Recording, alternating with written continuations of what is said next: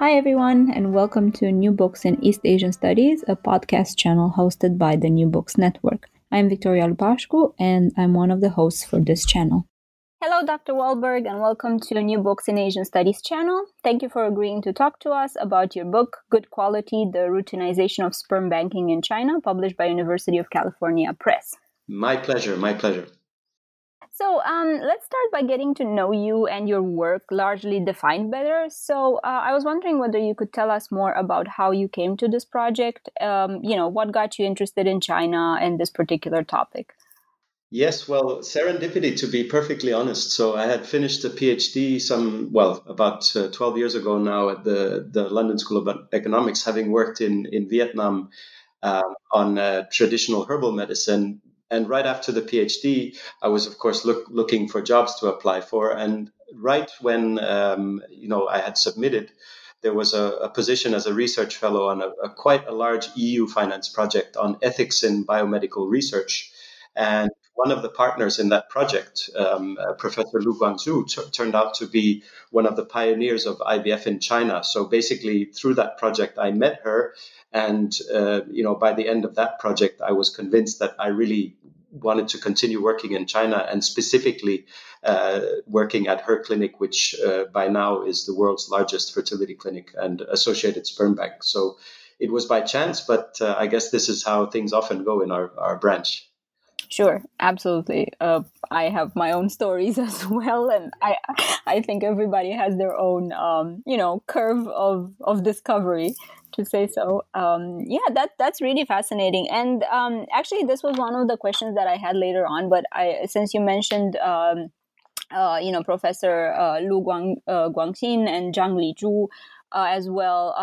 I'll just go ahead and ask you now about the role that they play, these two figures play in your work and in the book as well, because they seem to have been, the most important people that actually pushed forward the development of assisted reproductive technologies in China, and also medicine at large, if we think at a bigger scale. So, I was just curious to find more about their roles in your own development, but also, what in China. Yeah, no, absolutely. So the first thing to be said is that if obviously the book is telling, as part of what the book is doing, it's kind of telling the history of the development of assisted reproductive technologies in China. And these two figures, Professor Lu and Professor Zhang, are the central figures. So the first thing to be said is that these are two women scientists. And if you look at the field of reproductive technologies across the world, this is rare. I mean, it's usually men who get, all the glory and the front pages. So that's the first thing to be said, that, to have such strong figures, and both of them as women scientists, I think is really an important part of the story that I think the book tells. Yes, absolutely. Yes. In my own readings, I have very rarely, as you said, discovered women figures that have been the public figure of a certain technology development, or, a certain field. Usually they do play a more secondary role, and that leads to further discussions about gender role in science, or and humanities as well.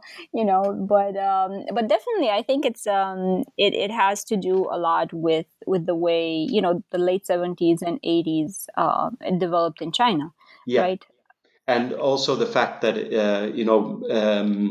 there's some coincidence, as always, of course, but that Professor Zhang had come through obstetrics gynecology as a kind of medical doctor who was, consulting, or women were consulting for all kinds of menstruation problems and the like, on the one hand.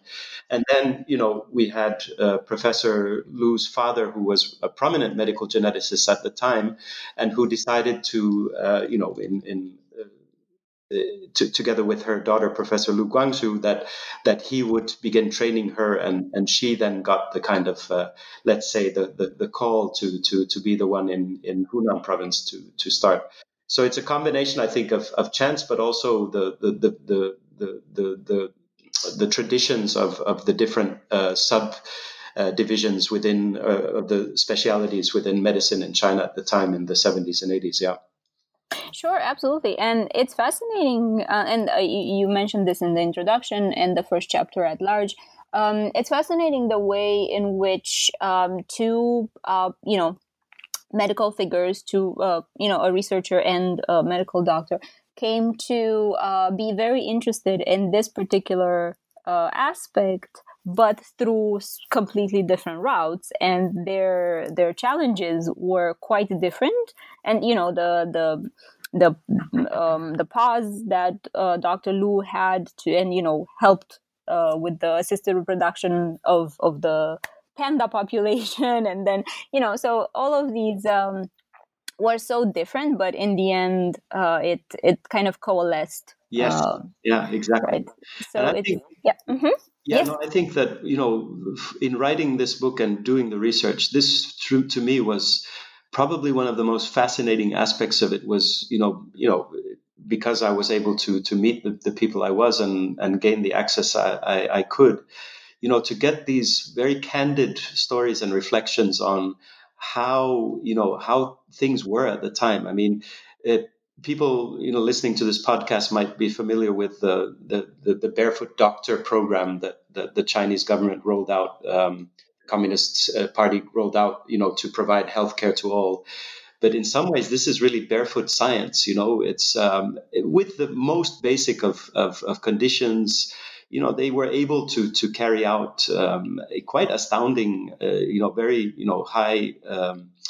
high end, high tech, modern science, and to be able, and as I indeed write about, a lot of it is probably embellished in that nostalgic sense of remembering how how things were, but at the same time, there's an important point to be told, and that's one of the core contributions, I hope, of the book.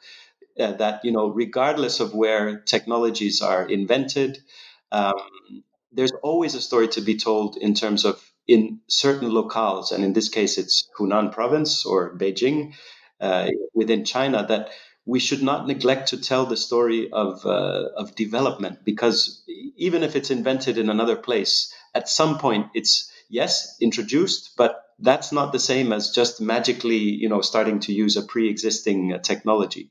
It really has to be developed, and the stories that I was able to kind of chronicle in the book, I think, really give us a quite a special insight into that time. Other scholars have also contributed to that story, so I'm not alone. But for sure, I do think that my book is really providing some unique insights into how science was possible under very constrained conditions. Sure, absolutely. And I think it's a very important point to make, this idea of developing the technology or even the mindset that comes along with it in a particular locale.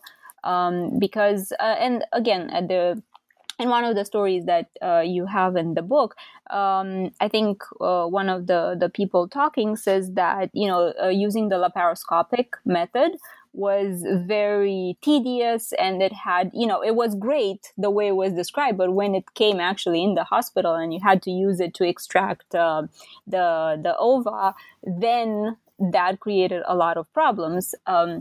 So, it's not this very romantic idea of you just take the technology and then you start using it the next day in a new context or in a new culture.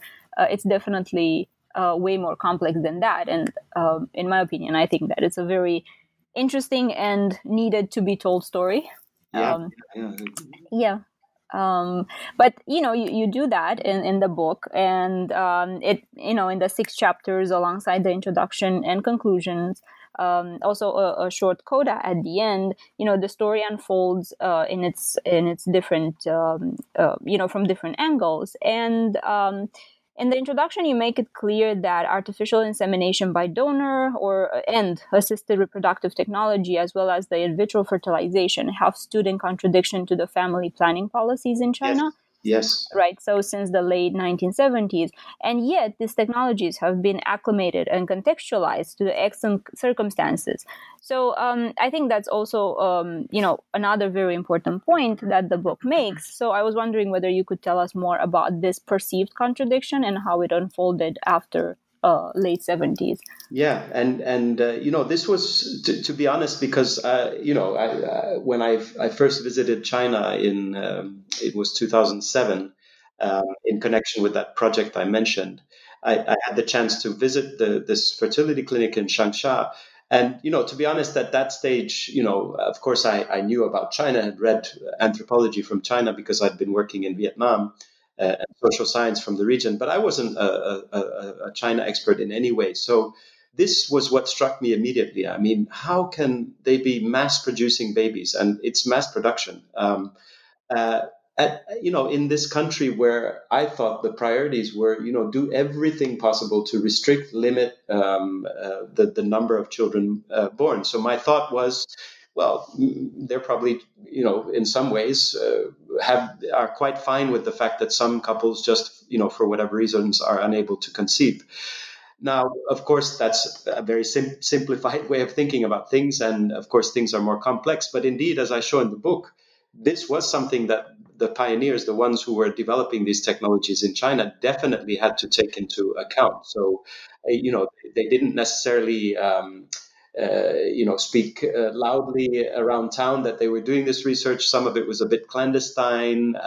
When they applied for funding, they didn't explicitly say it was to help infertile couples. They more linked it with national objectives to improve population quality, which were very explicit in the laws and regulations of China. So they found their ways to kind of package almost or sell the work that they were doing in ways which were more in chime with the political goals of the time, and for sure in the 70s and especially 80s when they were working, most of their colleagues would be shaking their heads as I kind of show through their recollections and saying, well, what are you guys doing? You should be working on contraception or other health aspects of reproduction, not on how to make more babies. So it definitely shaped both their career trajectories, but also the actual science in China. Right, absolutely, and I think also the mindset of the population to a certain extent that came into contact with their families and the medical environment at that time, and I think that unfolds later in chapters 5 and 6. But just to preface now that it's also a change in the way making babies, making life, right, started to change in late 70s in China. And it was influenced, of course, by national policies, but also by this by technology, by development, by pioneers, and so on, right? Absolutely, yeah. Yeah. So also, you mentioned that one of the goals of your research was to provide an account of the making of the sperm bank in China, while not trying to describe it or imbue it with quote unquote Chinese characteristics. So I was wondering what led you to this approach. I'm fascinated by it, and I want to learn more about it. Yes. So yeah, as you point out, I make a kind of when I frame the book, I suggest that there are many ways one can go about similar tasks. If we want to describe the use or the circulation of assisted productive technologies in whatever country we might work in, of course, we have a whole host of approaches that we can be inspired by. Now, there's two answers to your question, and one is very honest, and that through my 10 years of episodic fieldwork going back and forth, I'm perfectly honest also in the book in saying that my language skills were never, in my opinion, never got to a level where I would feel comfortable, necessarily making conclusions about, whatever is Chinese, I didn't think was for me to have an analytical position on. Now, I realize that in saying this, I'm immediately going to be then it's going to be suggested. Well, then how can you say anything about anything in China? And I believe I make a strong case in the book that it is possible, but for the exact reason that I just pointed out, you must acknowledge whatever kind of methodology you approach, what your limitations are. So in suggesting that what I'm doing is telling the story of the routinization of sperm banking, the making of sperm banking in China, my empirical object is the sperm bank and as a technology. So I, as a detective, put together the pieces in terms of piecing out both a historical process on the one hand through archival work and working with research assistants whom I acknowledge and who are amazing collaborators throughout the process, but also at the same time carrying out ethnographic research which really has the technology at its heart. So to be honest, I would not have started a project which really in in-depth ways explored the life worlds of infertile couples in China or if I had, I would have started by investing a lot more in terms of improving my language skills. So that's the first answer. The second one is that I think the distinction is important. So what is Chinese sperm banking as opposed to sperm banking in China? I am of the firm conviction that the technologies that are in use, the cryotanks, the microscopes, and the tests, the biomedical tests. This, for me, I'm agnostic. This could be in Ecuador, it could be anywhere. These are the same exact technologies.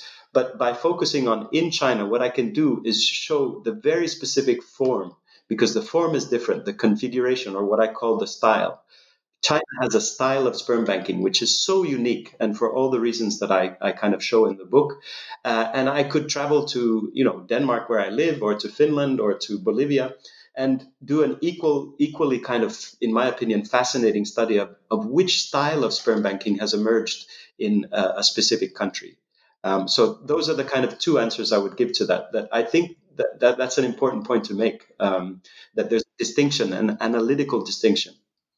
Yes, absolutely. And, also we have to take into consideration the historical conditions and period when and all of this is happening. Because, if we are to extend your example about Ecuador or Bolivia or, even Eastern Europe, right, like it doesn't happen at the same time, and it doesn't, right, and it doesn't happen at the same pace or, with the same routes. And one example that you have and Dr. Lu gives is the use of egg yolks, right, in the preservation of sperm. So I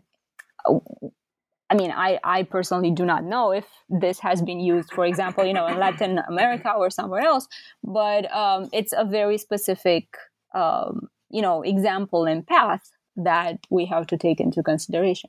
So no, exactly, and providing these kinds of empirical accounts of makings of, and I realize that not all of our listeners are necessarily working in the field of anthropology, but the ethnographic fieldwork for all kinds of very important reasons, of course, have traditionally and historically focused on a certain peoples. And of course, in recent years, that's changed because more than humans have become part of the equation. Science technology studies has had its influences, just like anthropology and anthropological methods have influenced science technology studies. So a lot of things have happened. And that's why I think it's important that one is quite explicit about what is the task of your study. And in my case, my task was I set myself the goal of accounting for a very basic fact, and that is that sperm banking in China in 2007, when I started, was a fully established and routinized practice, which was going on. People were using it. It was relatively well publicized, relatively cheap if it's insemination. So I don't think we should just take for granted, because it was invented in one part of the world, then it's totally normal. It'll be natural that it will establish itself somewhere else through some kind of natural development or globalization process. I just don't find that analytically satisfying. So I think we should be, wedded and committed to always telling these very localized stories of how something could gain a foothold, could gain traction, could settle, could stabilize, and in a very specific form. As I said, a style of sperm banking very unique to China has coalesced. And I think that's one of our tasks as scholars. There's so many other tasks, but I think this is one of them that we should be pursuing. Sure, absolutely. And I think you also have a specific methodology that you adopted in the book, because you're not only proposing a new approach, to talk about the specific style, right? But also you're making an intervention in the field, right? Or with multiple, like approaching your object of inquiry. So Yeah, assemblage ethnography. Yeah.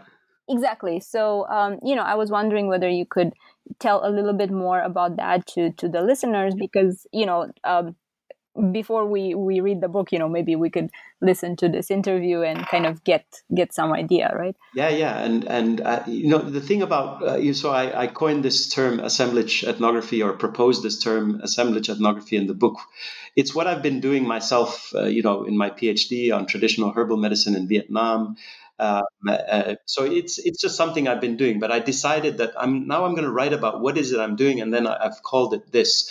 But the point I also make in the book is that actually many people have been doing this in all kinds of settings ethnographically, but no one's really. I mean, we have had multi-sited ethnography written about since 1995, but I don't see assemblage ethnography as the same as multi-sited. So basically, where it arises from is my own kind of disciplinarily nomadic background. So I have a background in development studies, my master's degree, and then sociology, and now working in anthropology. So I've always been interested in the big picture, combined with, right down to the nitty-gritty every day of, in this case, reproductive technologies. So, there's been divisions of labors between disciplines, right? Sociology, to say things very kind of, in much too kind of black and white terms, has had that big picture kind of reputation of having sweeping, large, analyses of whole societies, whereas the ethnographers were the ones who went right down to the local levels, and perhaps didn't always capture the bigger picture in their stories. Now, because of my background, and then throw in some interest in the Foucauldian kind of archival method, and his interest in problematization, then for me, I cannot do ethnography in any way. I simply am, and it boils down to this. It boils down to the fact that for me, and I include myself in this as an academic, as a scholar, all of us around the world, wherever we are, as much as I love to celebrate our ingenuity, our creativeness, our tinkerings, we have all kinds of vocabulary to give agency to our informants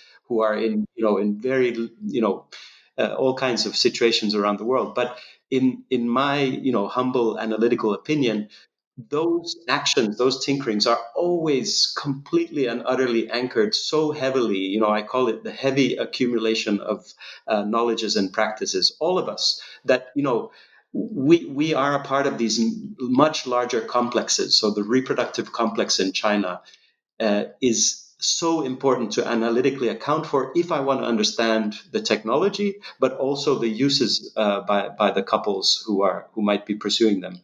So it's just something I cannot not do. I have to get what I call the macro, meso, and micro levels when it comes to understanding in this case the sperm banking in China. But it could be anything. It could be traditional medicine in Vietnam, or currently I'm working on chronic disease in my case in Denmark, but other in the project are working in different parts of the world. So that's what assemblage ethnography is for me. It allows for a way to carry out anthropological ethnographic research, not into a certain group of peoples as such, but the emergence of a specific problem and the way in which that problem is addressed. That's fascinating. That's I agree with that, and I think it provides actually the three layers. Of course, there are many more, but the macros. But starting with the three levels of vision and analysis, I think not only provides the bigger picture, and also the the nitty gritty, as you mentioned, but allows you to structurally and conceptually move between these layers and understand what is happening. And with the opening up given by globalization, it's easy to fall into this trap that we mentioned 20 minutes ago of just transportation of technology from one place to another, or just importation of concepts and so on. But when you have these three layers, in my opinion, I think that danger is slightly staved off for a little bit, and then you can do a better kind of capturing of events.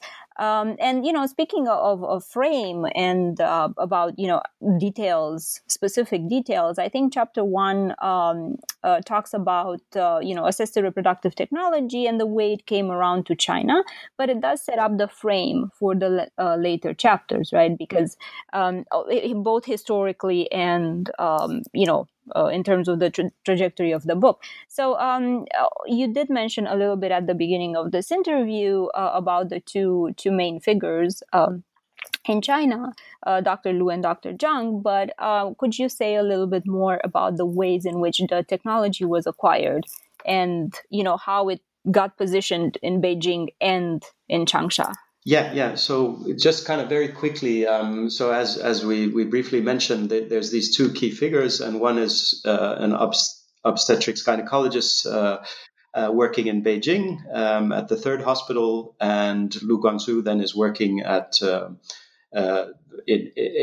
university, Central South University in Changsha, which is the capital of Hunan province. And her father is a prominent medical geneticist. So very independent of each other, they start getting interested in reproductive technologies. Professor Zhang, because she meets patients who are, apparently coming for, problems related to their menstruation and other kinds of gynecological troubles that they might be facing. But as she recounts, actually, most of the patients are coming because of infertility. So she kind of just runs into infertility as this rather overlooked and major issue. Whereas Professor Lu is introduced by her father for quite explicitly eugenic reasons. So her father had become convinced that these kinds of technologies could be used to identify unhealthy embryos and to avoid having them implanted. And indeed, that's what's happened with the technologies through the years. So Professor Lu's entry was through medical genetics. And as I kind of suggested in the first chapter, it turns out to be a propitious or a kind of a very kind of coincidence, but in ways that allowed for the technology to move forward, because the marriage of medical genetics with the kind of clinical concerns of patients who are infertile was exactly what allowed them then to locate what they were doing within the goals of the national government and get some funding. So without medical genetics, I'm suggesting it would have had at least a much harder time in terms of the speed with which it eventually was developed and then, completely routinized in China. Sure, absolutely. Yeah, I think that was one of the, the paths that it, allowed it to survive, at least bureaucratically, and then, develop further. And you did mention just now the concept of quality, 素质, right? And I think from chapter 2 onwards, there's way more discussion in the book about it. And nonetheless, it is quite timely and of great import today as well, given the social credit system taking up in China, and everything that's happening, and not only in China, but we are talking about it right now. But I think there's this social credit system and quality of population can be addressed in many other contexts. But not to diverge. I was wondering whether you could, just talk a little bit about the concept of quality as it was related to the assisted reproductive technology in China. Yeah. I mean, that the book ended up being called Good Quality, and in some ways that's it makes sense because of what the core kind of focuses on sperm banking, and that's obviously what is at stake. But very early on, it just became so clear to me that there's one thing that ties together. If there's one thing that ties together the reproductive complex in China and probably anywhere else in the world, that is ongoing, relentless, continuous, what I call kind of vital assessment. So the assessment of the qualities of, be it a person, a donor, a couple, a sperm cell, indeed, in China's case, the entire population. So that vital assessment, like what is good life, and how those valuations take place, is really kind of the red thread that runs throughout. And I found it fascinating that it was, from population quality, which is this aggregate form of quality which takes into account the entire nation, we can gradually move down from that to, the qualities of the so-called high quality, urbanites who have gone and have educations versus the so-called low quality rural peasants who are working in farms and don't have educations. So that distinction is almost binary, putting two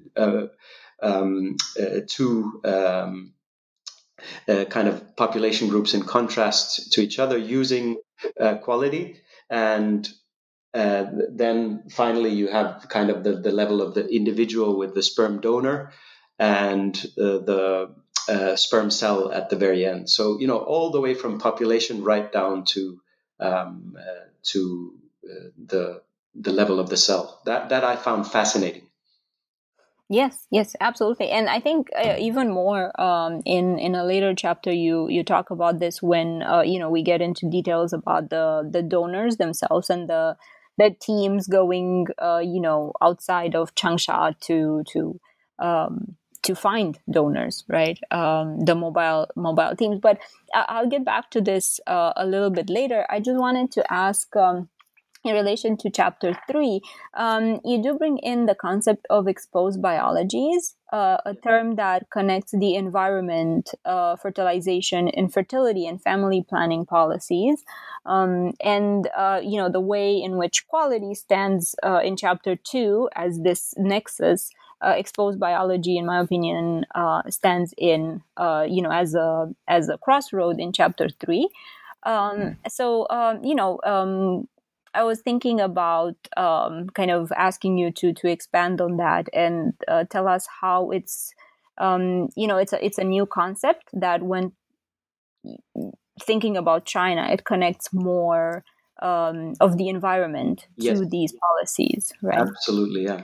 So I think anyone who's been working in China in whatever capacity, visiting, living there, staying there, it's just so unavoidable not to be struck by how present, their current, environmental challenges are. And this was no different in not just in my own fieldwork and my experiences as a person who visits and lives in China for extended periods of time, but really, for the field itself. So I think many people have been, in recent years, theorizing and trying to, get to grips with, basically probably one of the major challenges facing, the entire global community, and that is exposure. And a lot of the stuff that we've been reading about and learning about when it comes to Anthropocene, for obvious reasons, have had to do with the planet and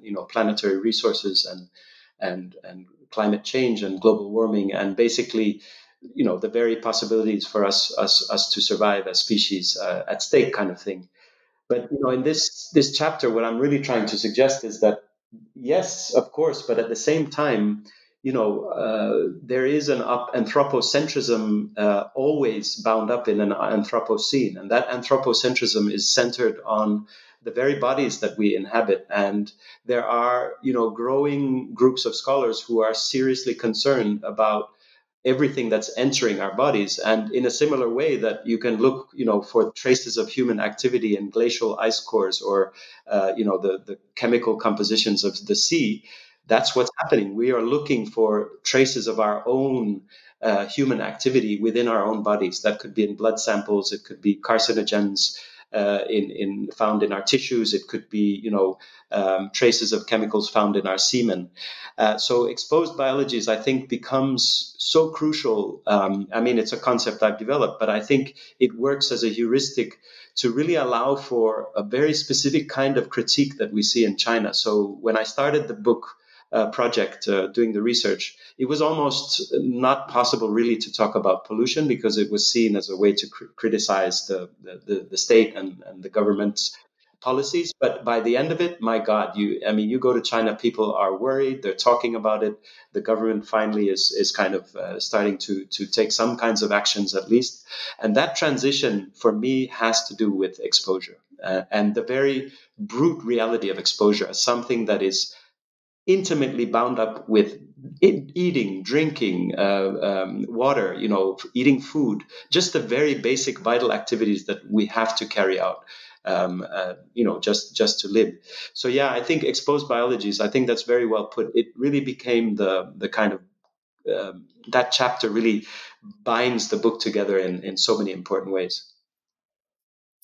Yeah, I think so. And you gesture towards, other scholarship done by Adriana Petrina, for example, right, in relation to Chernobyl, and also, other scholars who have talked about Bhopal and In India with yes, chemical disaster there, and yes, Michelle Murphy, who's looked at how the buildings we live in are we're seeping, or chemicals are seeping into us just from the buildings around us. And yeah.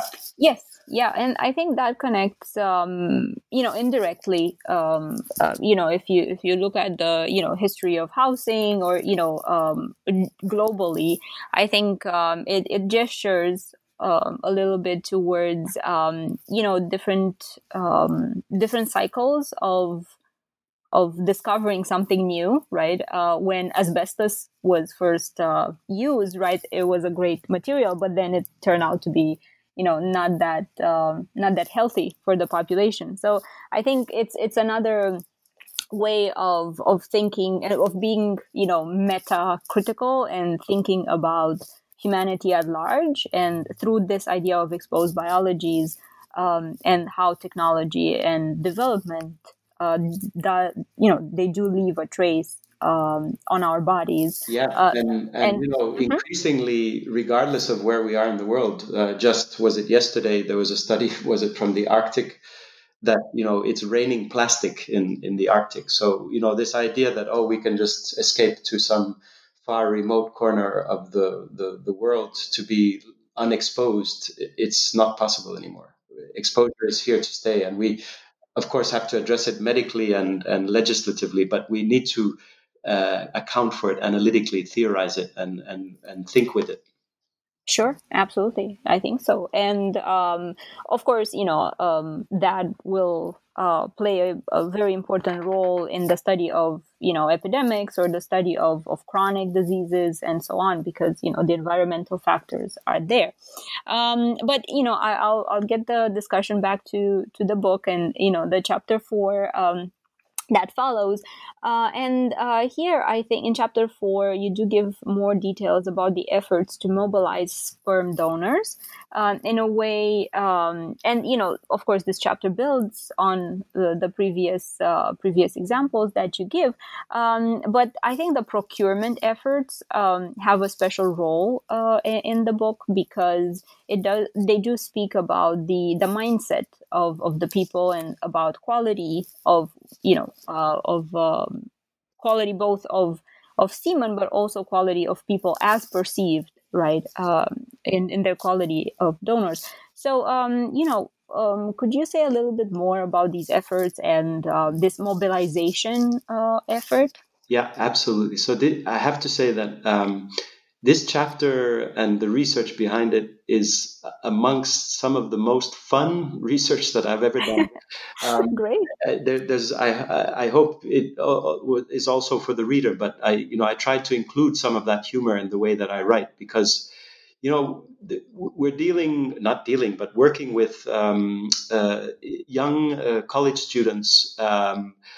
who have decided that they'll come down to the sperm bank, and some of them might not have thought it quite through. So I'm not trying to, in that sense, minimize some of the potential consequences that I also write about. That 20 years down the line, they may, some of them may end up regretting that they have done this. So I'm not trying to minimize the kind of ethical issues at stake. But working, these are adults. They are young students who are, they're having a good time, they're earning some money, and that whole recruitment process in China is really kind of shaped by that. But it takes, again, in terms of a style of sperm banking, it takes a very different form. It's always helpful to be a bit comparative. So I live in Denmark, which is home to one of the largest sperm banks, Cryos, which I write a little bit about in the book. And here it's very easy to put out full page ads in university newspapers, and of course also use humor as a way to try to attract donors. And you do it at universities in Europe for the same kinds of reasons, because intelligence and so forth. But the difference is that in China, all this is going on very much kind of behind the scenes, in the sense that the official materials online or as flyers that you see is very kind of low key. They don't want, some people might still find it, it's sex, it's sperm. So they really keep a low key. But, as soon as you do the ethnography, you talk to the recruiters, you have a chance maybe to follow them to the university campuses, as I did. And of course, these are, young men, and some of the recruiters were the donors themselves. And there's all kinds of, let's, call it what it is, basically college humor around sex. And this is flying around, and it just makes for very kind of funny episodes, and in ways that contrast to some notion of I don't know, repressed sexualities, if that ever, was the case at any historical moment. But, any kind of notion that, well, it's taboo, which the officials themselves say, we can't be, we cannot talk so much loudly about this because the kind of taboos around sexuality. But college kids are college kids, and young persons have very, very frank and open kind of discussions when I was there, definitely. And so the recruitment is very much kind of, the mood is very much shaped by that humorous college kind of atmosphere. And that then, of course, is located firmly within, the quality discourse and the appealing to, the national pride of students. And this is where the key difference comes, because you would never, ever it would be quite something to find a European sperm bank suggesting that by coming to be a donor, you would improve the population quality of the Danish population, because of the historical setting we are in, right? Because of the Second World War. So this is very different, and that's what I try to show, that it's just a completely different form of interpellation when you're trying to encourage people to become donors, because everyone has a challenge everywhere in the world to encourage people to become donors, but the inflections, the styles, the forms are very different. Absolutely, yes, and I think it's a very important example as well that you give. That you talk about the university entrance exam, the Gaokao, right, and how everybody's very nervous about this, and it is a national event every year, and how all of this the entrance, right, into one of the top universities, or even just in a program that will ensure a bachelor's degree, builds on this screening of donors, and builds on this pride, and the interpellation, as you call it, right? So it's I think it's really interesting. I haven't seen any study so far that links the Gaokao with these particular issues. So it's definitely there. The link is definitely there. Sure, yes. And I think from chapter 4, you move towards the audit process in chapter 5. So here, my question is very direct, right? So how does one make quality auditable, right? Yes.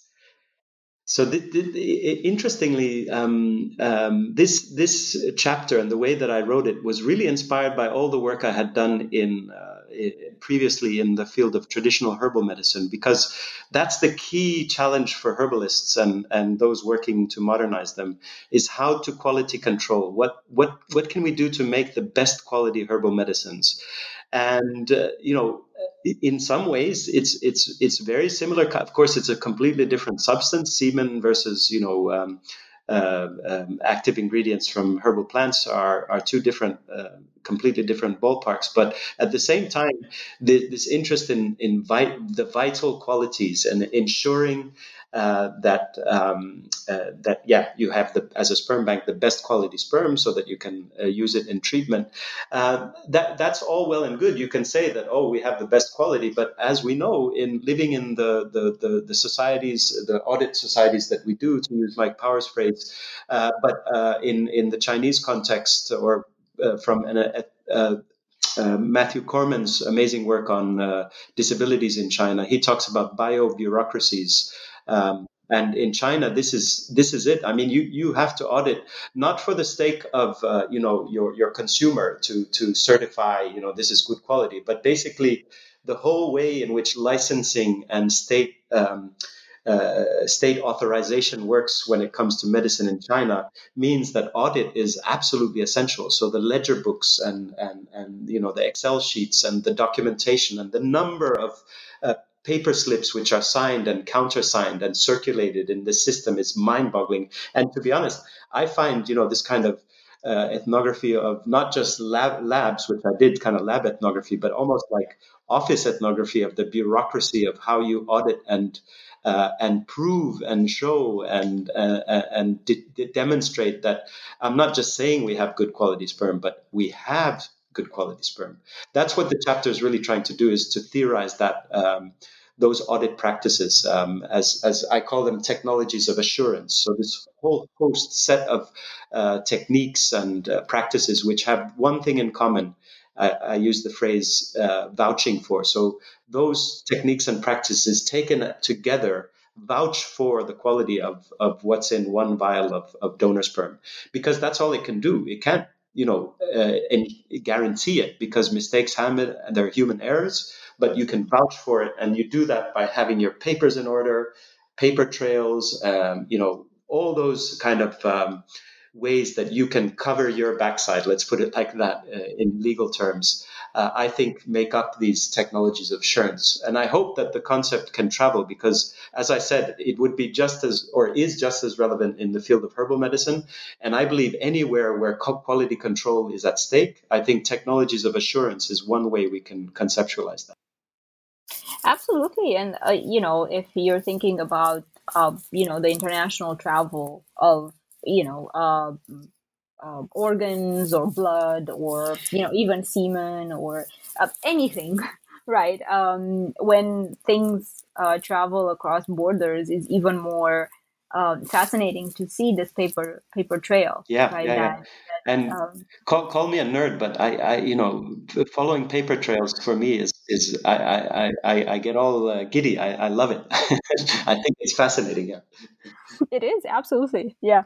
I share the curiosity, so I understand. Yes. And right. So, but then right in chapter 6, I think we go a little bit away from this process of auditing, and right, we talk about the process by which accepting sperm from a donor became something comprehensible and even desirable for couples, right? So I think that had to do right. So accepting a donor influenced family dynamics, right, and the process of identity formation and the like. Both in the core family that could not have children, but they could after assisted reproduction by donor, and also for the children that were born and think about their own identity, right? So I think right. So chapter 6, as the last chapter in the book, addresses that, and I was curious about your own take on family dynamics and these processes.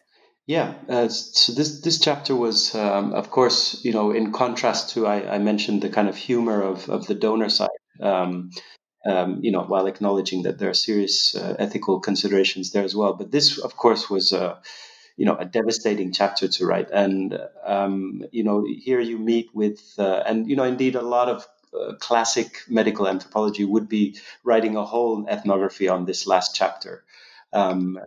Because I chose to do what I did, this was kind of poignantly and fittingly the last chapter, because in a sense I kind of followed the sperm, if you could put it like that. That you procure it, and then you quality control it, and then finally some couple will make a decision that they would like to access donor sperm.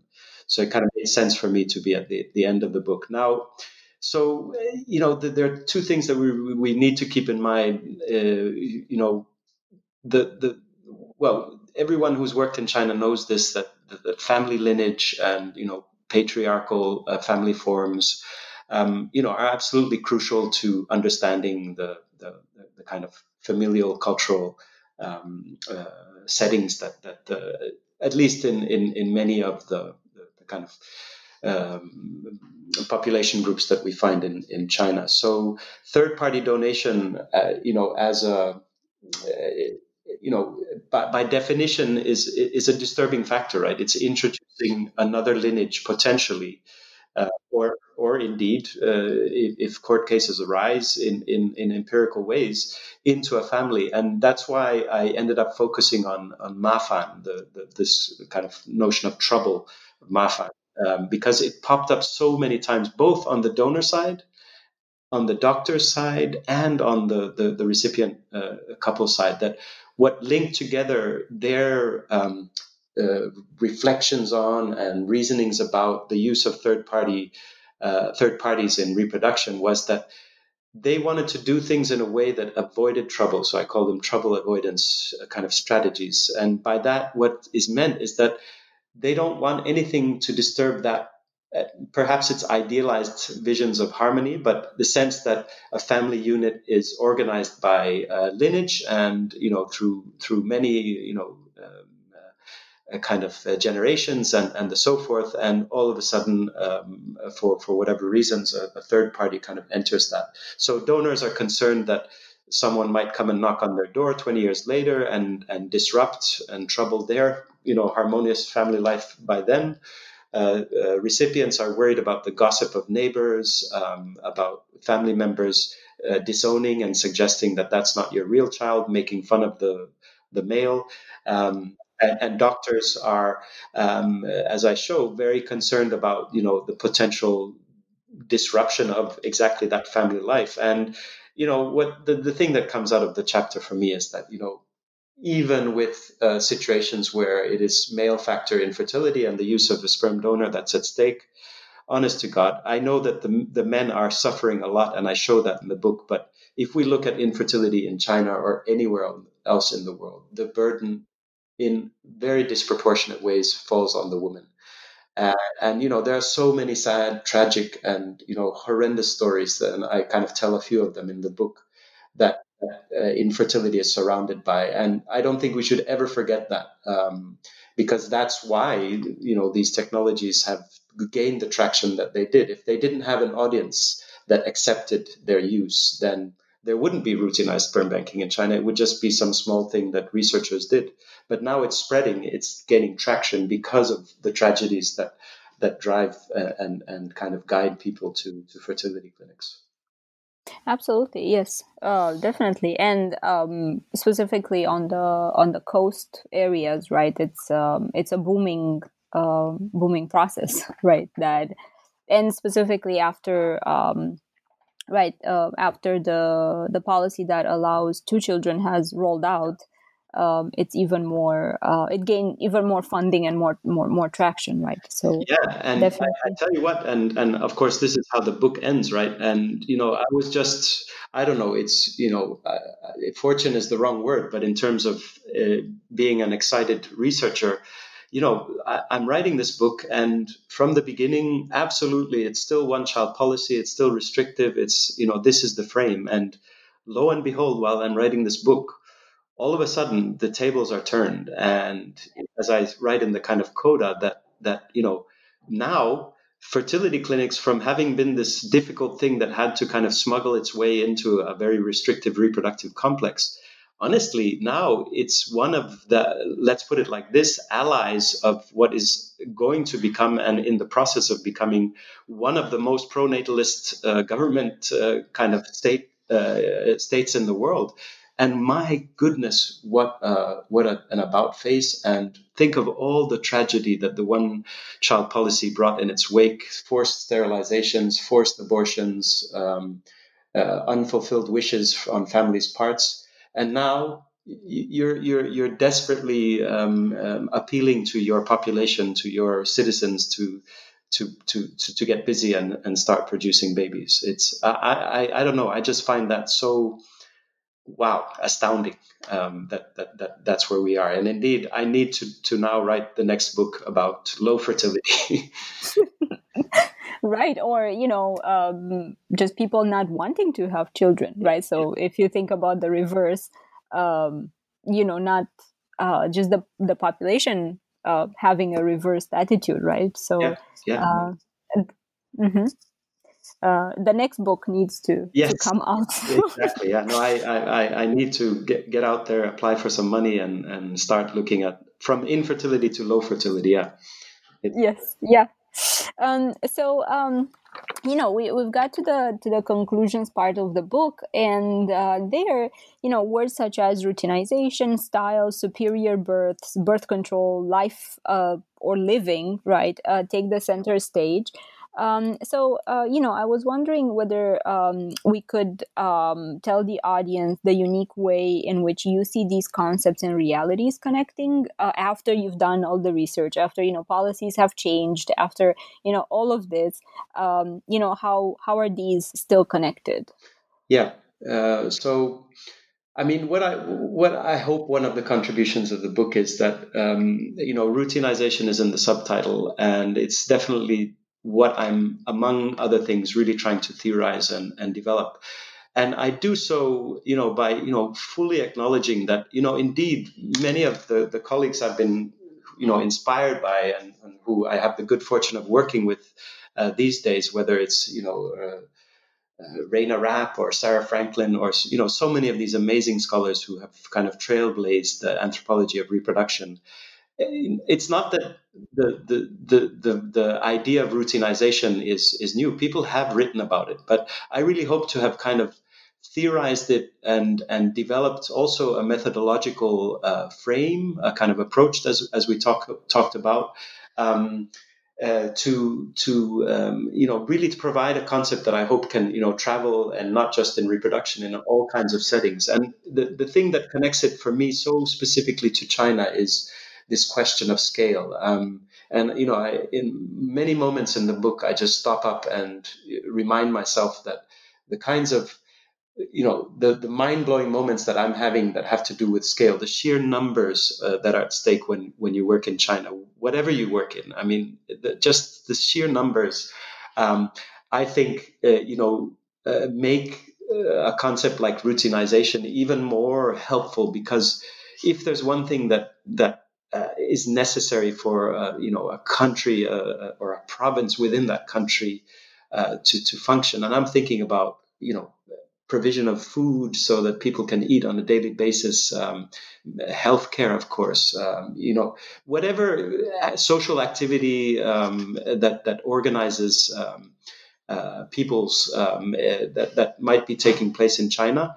The scales are just astonishing. So I think routinization in China has a specific poignancy that I hope, of course, to have demonstrated, but I think really helps us to get to grips with, social organization has always been at the core of what social science, sociology, and anthropology have been investigating, whether it's in a smaller village setting or in larger settings. But I'm hoping I've contributed to kind of a scaled up, at the level of, the kinds of numbers that are at stake in China, that we need also to theorize social organization on that scale.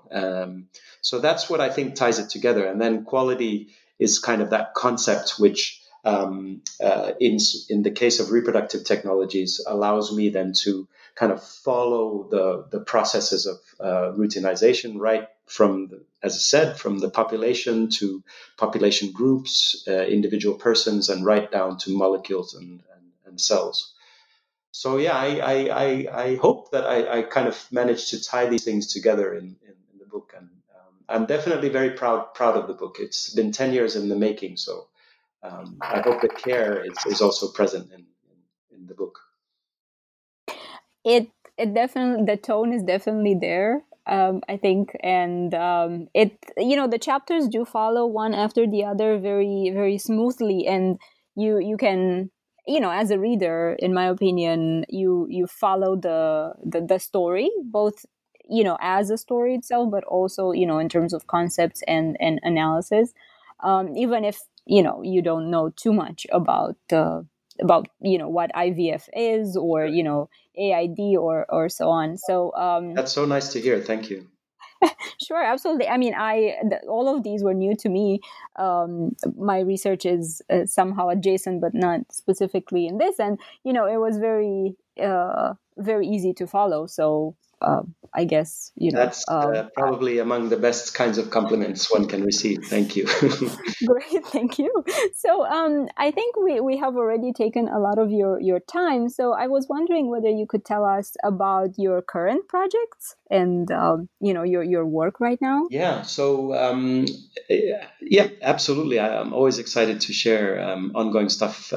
So I'm not finished with fertility, as I mentioned. I'm definitely going to be coming back to it. But right now, I have the good fortune of having a European Research Council, what's called a starting grant. I mean, they're 5-year grants. Let me please put in a plug for the European Research Council, one of the last bastions that allow researchers to do slow research. Over 5 years, I've been able to employ, three, well, actually four, because one got a job. Amazing postdocs who could do kind of in-depth, 3 years to do in-depth fieldwork.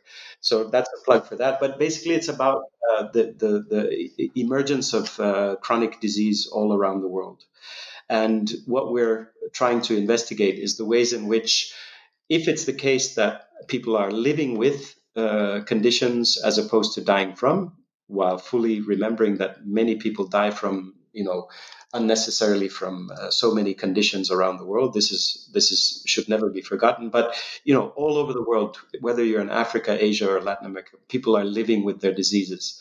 And if that's the case, and this is where quality comes in. So from my work on traditional herbal medicine to reproductive technologies to now chronic disease, quality is continuing to kind of shape my interests, because the qualities at stake here are what is a good life with a chronic condition. So we have June Lee working on dementia in South Korea, Anna Mann on chronic kidney disease in Austria. We have Natasha Kingod working on type 1 diabetes in Denmark.